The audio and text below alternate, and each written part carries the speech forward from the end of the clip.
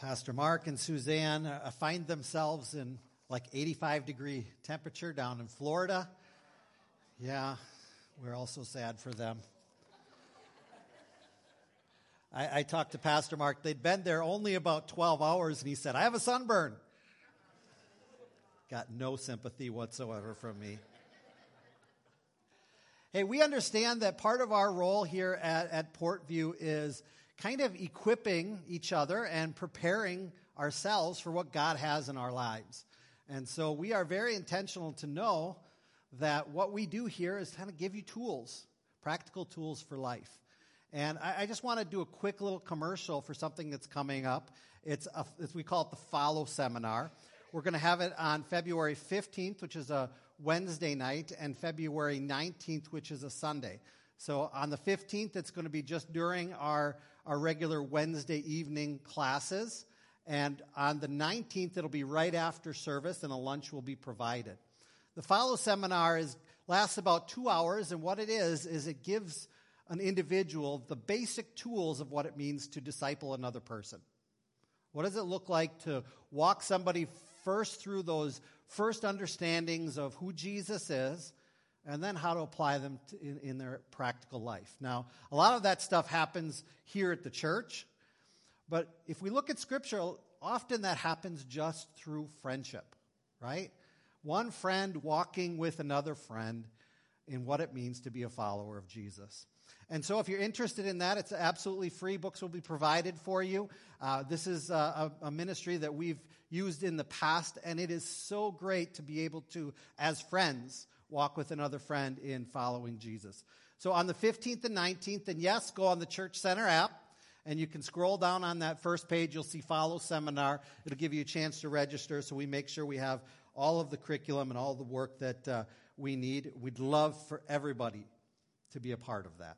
There'll be another opportunity in March that we're going to set aside, I believe the 19th, but try to make it into those February dates, and we'd love for you to come out.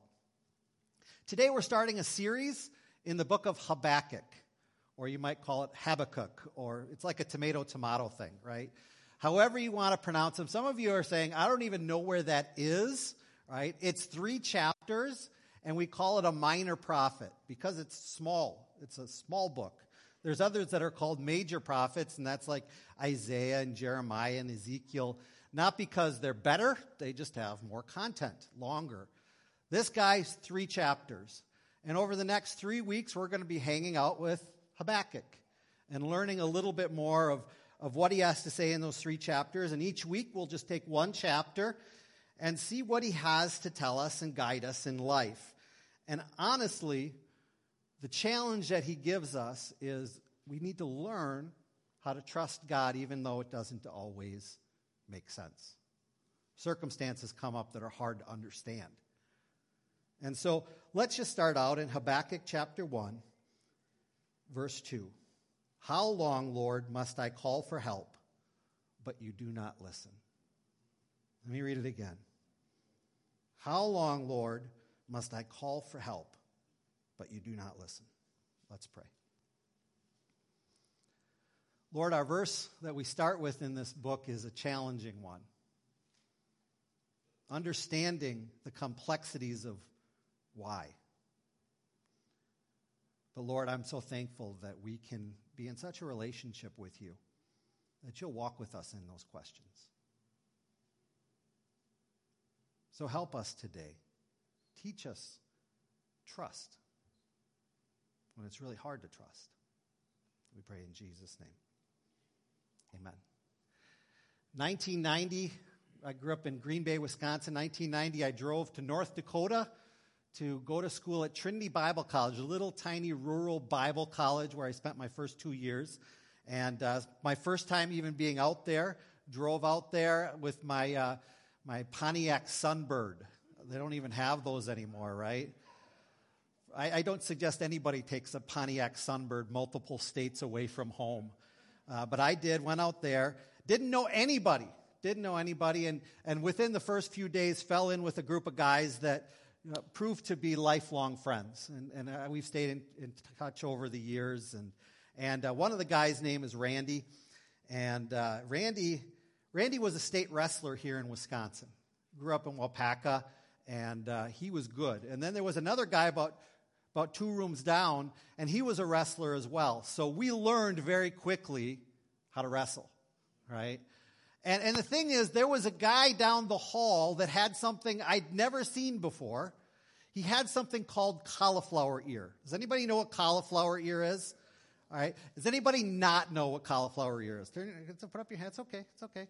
Cauliflower ear is typically what a wrestler gets, or an MMA fighter nowadays, when their ear, the blood vessels in their ears just start exploding because they are always in headlocks, or their ears are always being dragged along the ground, and the ear kind of starts getting puffy, right? It sticks out.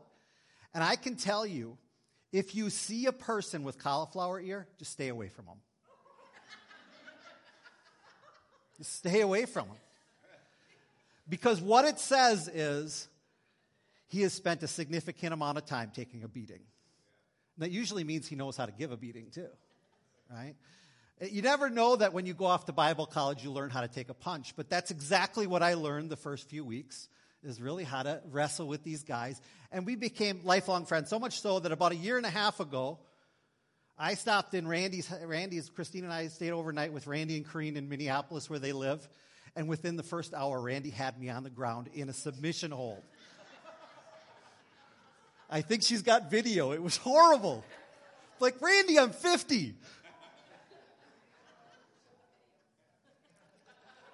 Don't share that video.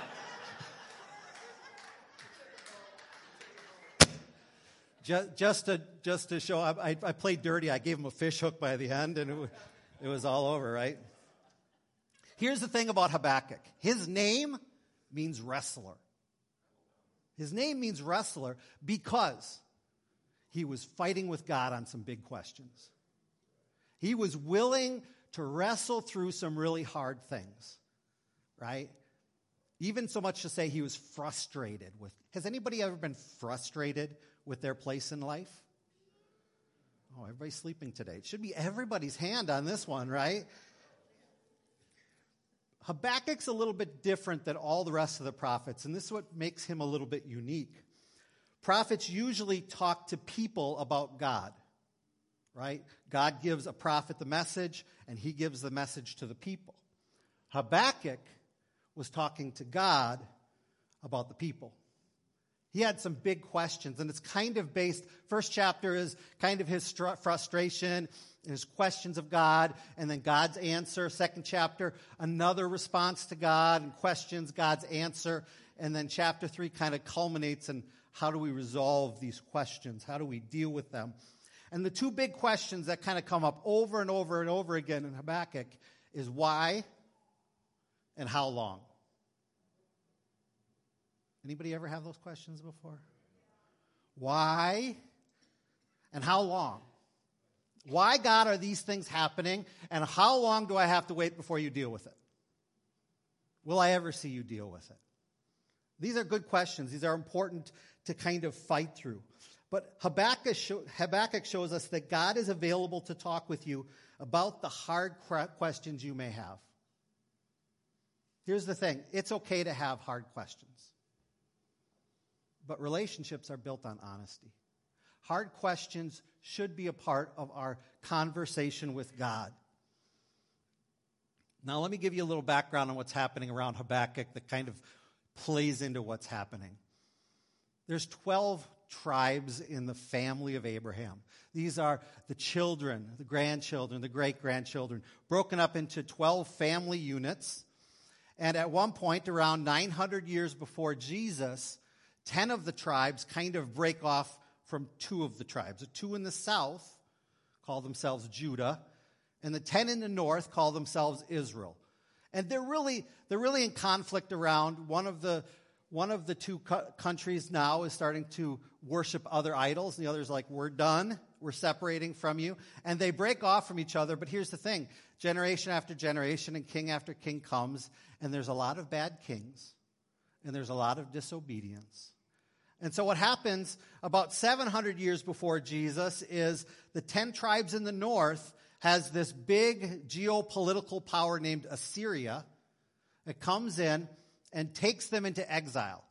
And that's usually the model of conflict at the time, is when you take captive of a land, you take all of the people and you send them off to different places. So you get rid of their language, you get rid of their culture, you get rid of their gods by just putting them in the mix. Right? So the 10 tribes have been pulled away by Assyria. Judah's in the south there, and they're getting very nervous. Right? Very nervous of what might happen. And for about 100 years, they're kind of left alone, but there's this other political party that comes up, and there's a battle between Assyria and now what's called Babylon. And Babylon connects with the Medes, and they beat out the Assyrians. And now they're the world power. And guess what? We're afraid of them. We don't know what's going to happen. And that's kind of the environment that we have right now. Judah is very much afraid of what will be happening, and their king is very corrupt. He's using corporal punishment to deal with his people. They're worshiping other idols, and Habakkuk is just frustrated. Look, the 10 tribes are gone. Not what's going to happen to us, and we're not serving God. All kinds of questions are coming up.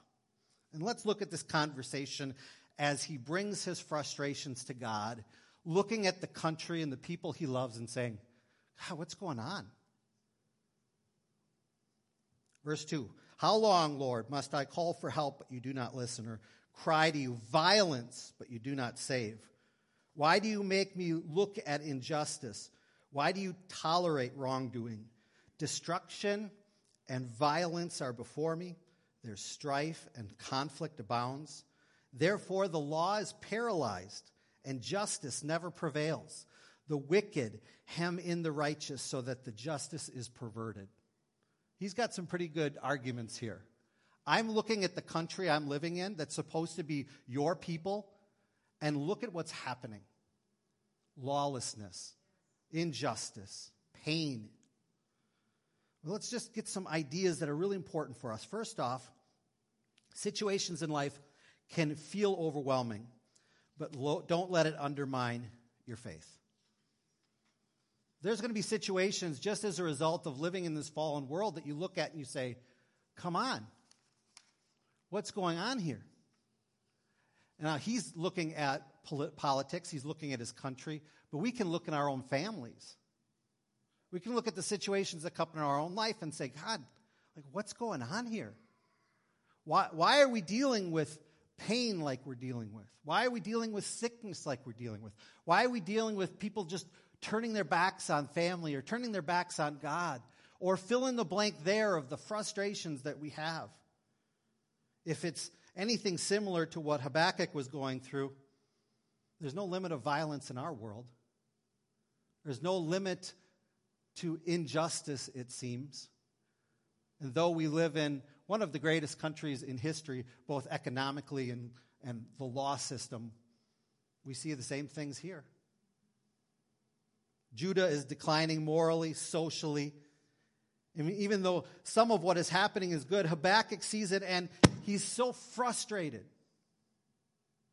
Here's this. Any of you Lord of the Rings fans? Anybody? Anybody Lord of the Rings fan, but you don't want to admit it right now?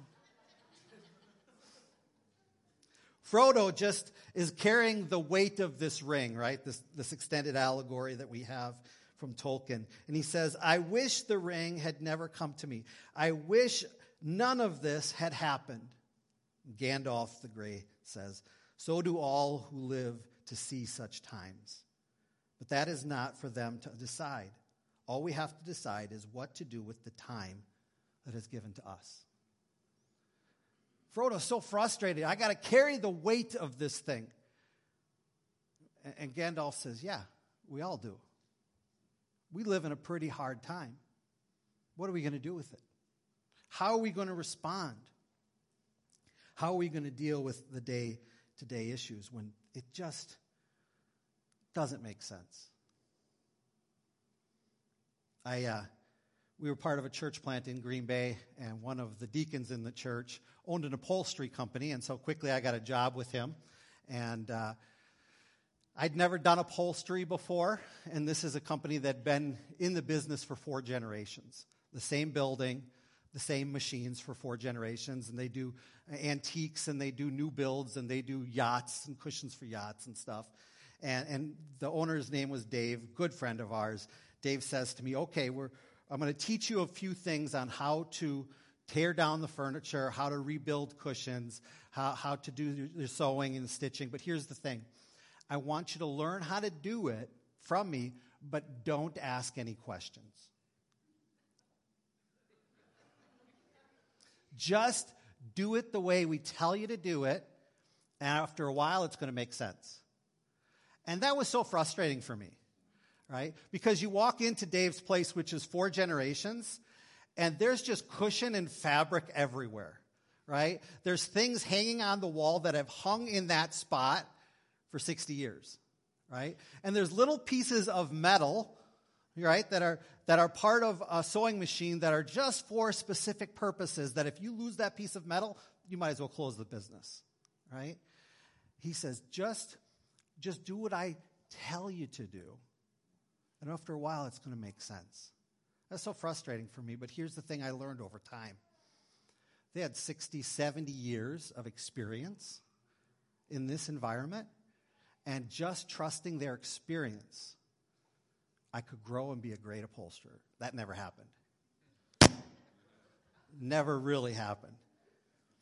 But part of our lives is we don't see everything. We don't understand everything right now. But we still need to trust him, even if it feels overwhelming. Here's another thing to know, that God welcomes honesty. God welcomes honesty. I'm going to switch over to David. David's going through similar frustrations in life. He's up against opposition over and over and over again as God is fulfilling him to walk into that place where he's going to be king. And that's where we find him in Psalms 13 in his frustrations, asking the very similar questions of Habakkuk as he starts wrestling with God. How long, Lord, will you forget me forever? How long will you hide your face from me? How long must I wrestle with my thoughts? And day after day have sorrow in my heart? How long will my enemy triumph over me? Look on me and answer, Lord my God, give light to my eyes, or I will sleep in death. And my enemy will say, I have overcome him. And my foes will rejoice when I fall. And then we see in all of his frustration, almost like David takes the wheel and just decides to switch gears from his questions and his frustrations. And he says, but I will trust in your unfailing love. My heart rejoices in your salvation. I will sing the Lord's praise, for he has been good to me. Have you ever been in that place of just such frustration, such pain? Hear the words again, because I want to go back to Psalms 1 again. How long, Lord, will you forget me forever? How long will you hide your face? How long will I wrestle with my thoughts? How long, as day after day I have sorrow in my heart? Some of you walked in today, and it's almost like these are your words.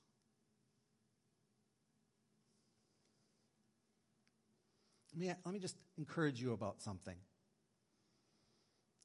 You're not going to offend God by just being honest. Relationships are built on honesty. David had no problem being completely honest with his pain. I really like some aspects of liturgy. Some of you may have come from a church that is much more liturgical. In other words, they more read some prayers. They read the content of what may be called a homily or sermon.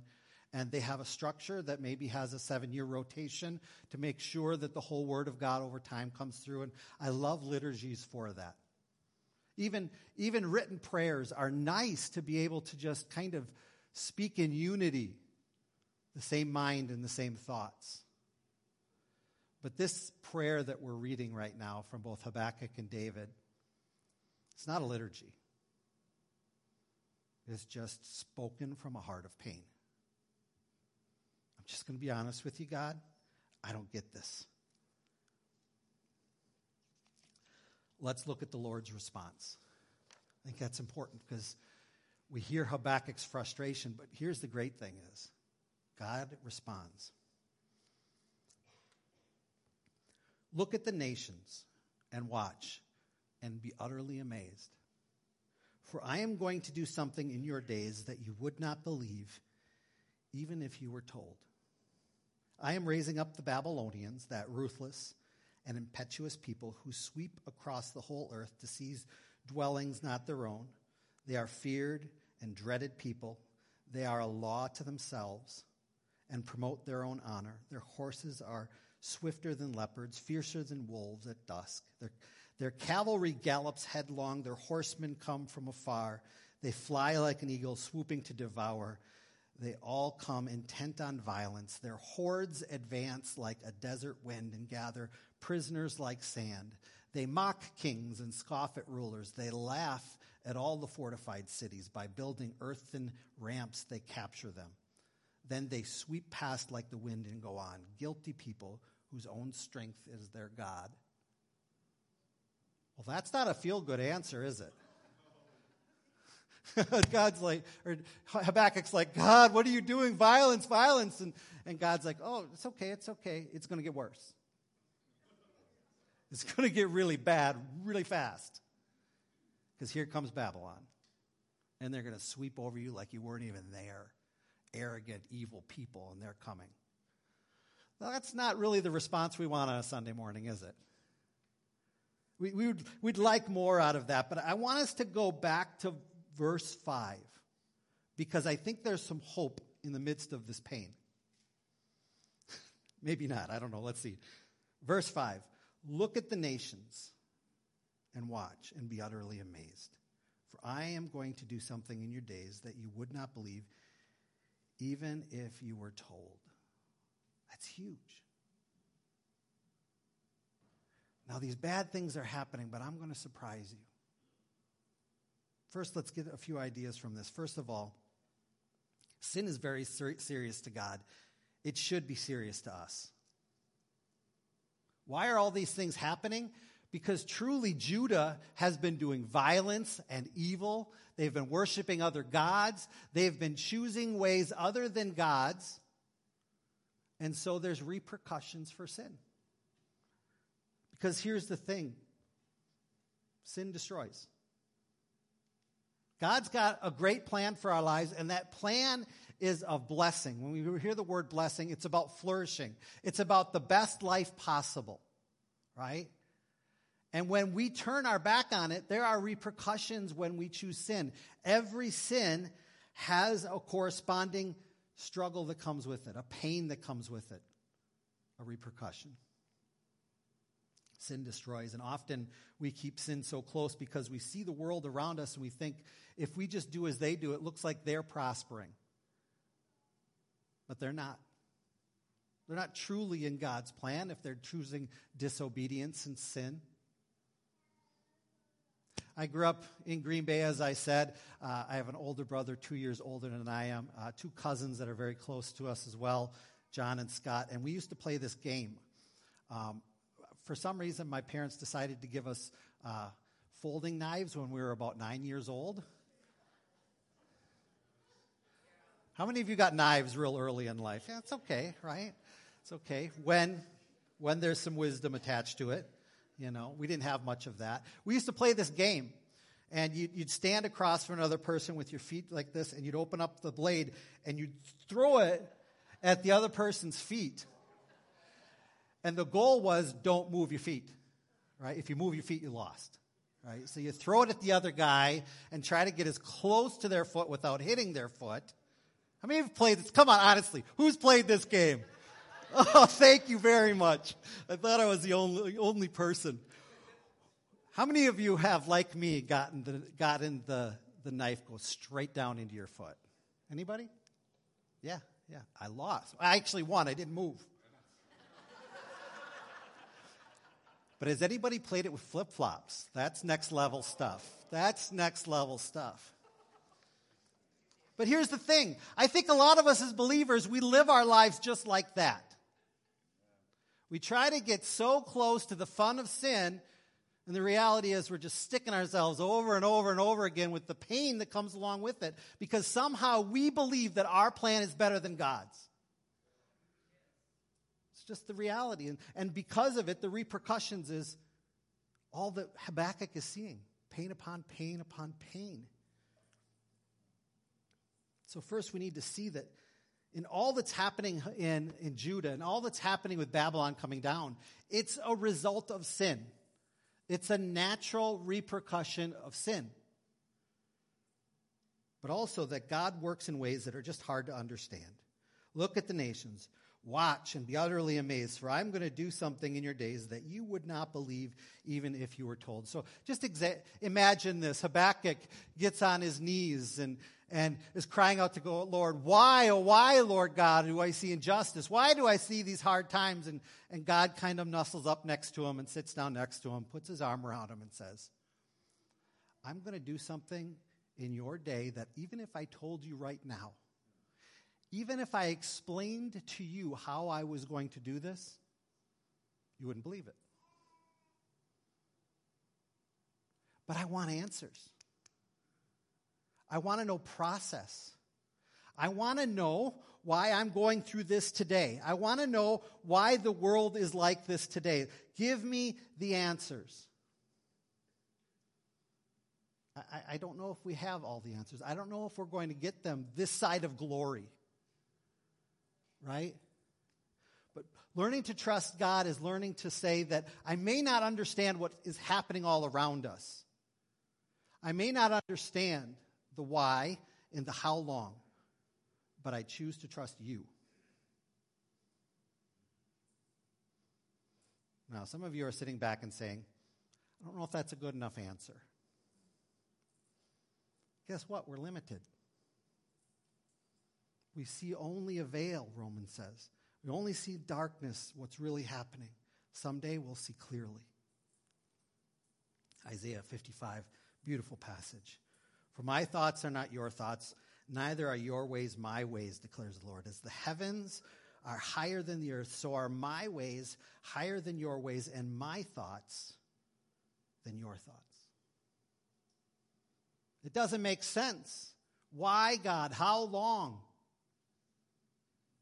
You may not understand this side. You may not fully understand. 586. Babylon comes through, decimates Jerusalem, takes Judah away. The natural repercussion comes of sin. It's hard to understand, but our best plan is not better than God's plan, even though it doesn't make sense right now. But God sees it. I'm going to ask the worship team to come.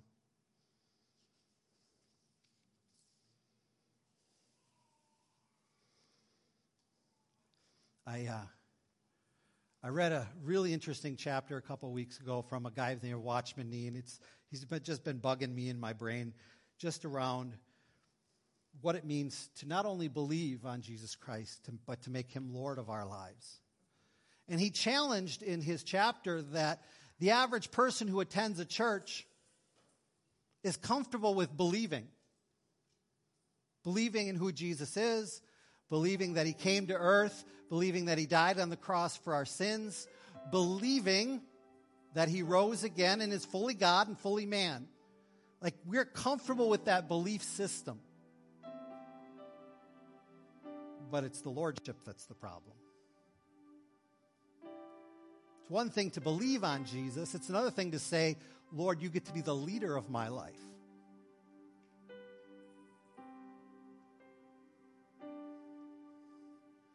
Maybe that's about the strongest struggle of the church today.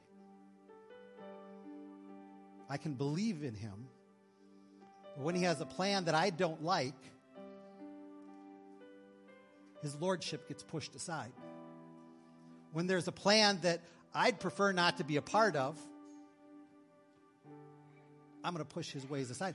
And in effect, we say, I'm the Lord now. Listen. Habakkuk is being told the next 30, 40 years, everything you know about your country is going to be gone. Everything you know about your land is going to be gone. That's a heavy plan to be a part of.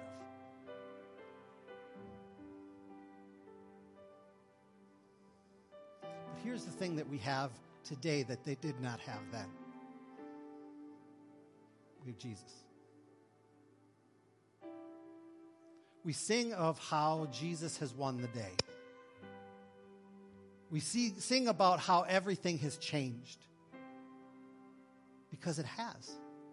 In Jesus Christ, we have something that was hard for Habakkuk to grasp. And that is, we've already won. As bad and as hard as it can be, Jesus has won over sin and death and the grave.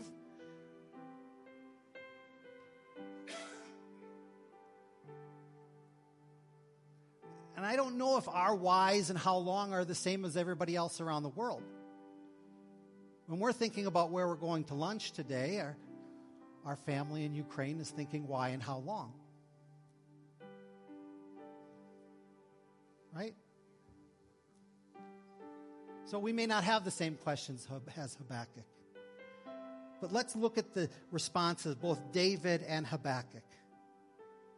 David's response was this: but I trust in your unfailing love. It doesn't make sense, but I trust in your unfailing love. My heart rejoices in your salvation. I will sing the Lord's praise, for he has been good to me. Now let's look at Habakkuk. Lord, are you not from everlasting? My God, my Holy One. We will never die. As bad as it might get, I'm going to put my trust in you. God's ultimate plan for our lives is Jesus. So if you take a moment, if you just close your eyes with me for a minute, get alone with God in a room full of people. Open your heart up to him. Have you been honest with God about your frustrations? Some of you are here today, and I know your life, and I know your story. And I know that over and over again you're asking these things of God. Why, God? How long? Why, God? Trusting God means that sometimes we don't understand everything. I don't know if that's consolation to us today or not. But what it is to say, if I'm truly going to believe in you, then I must make you Lord of my life too. When I don't understand your plan, even if I disagree with your plan, is that my place if you are truly Lord?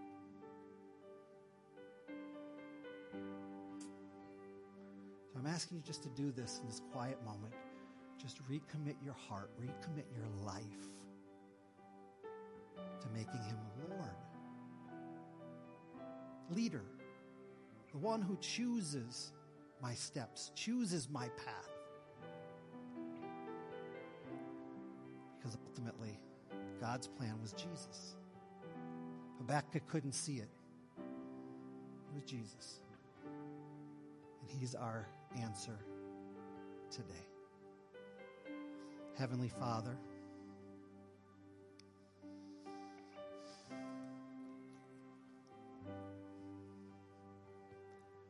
we're going to be honest with you today. The life we're living in is hard. And Lord, it's hard to understand. We don't know how long it's going to last, Lord. But Lord, if you are truly going to be Lord, leader of my life, I need to trust you even though I can't see what's around the bend. My hope is in you. It's strong in you.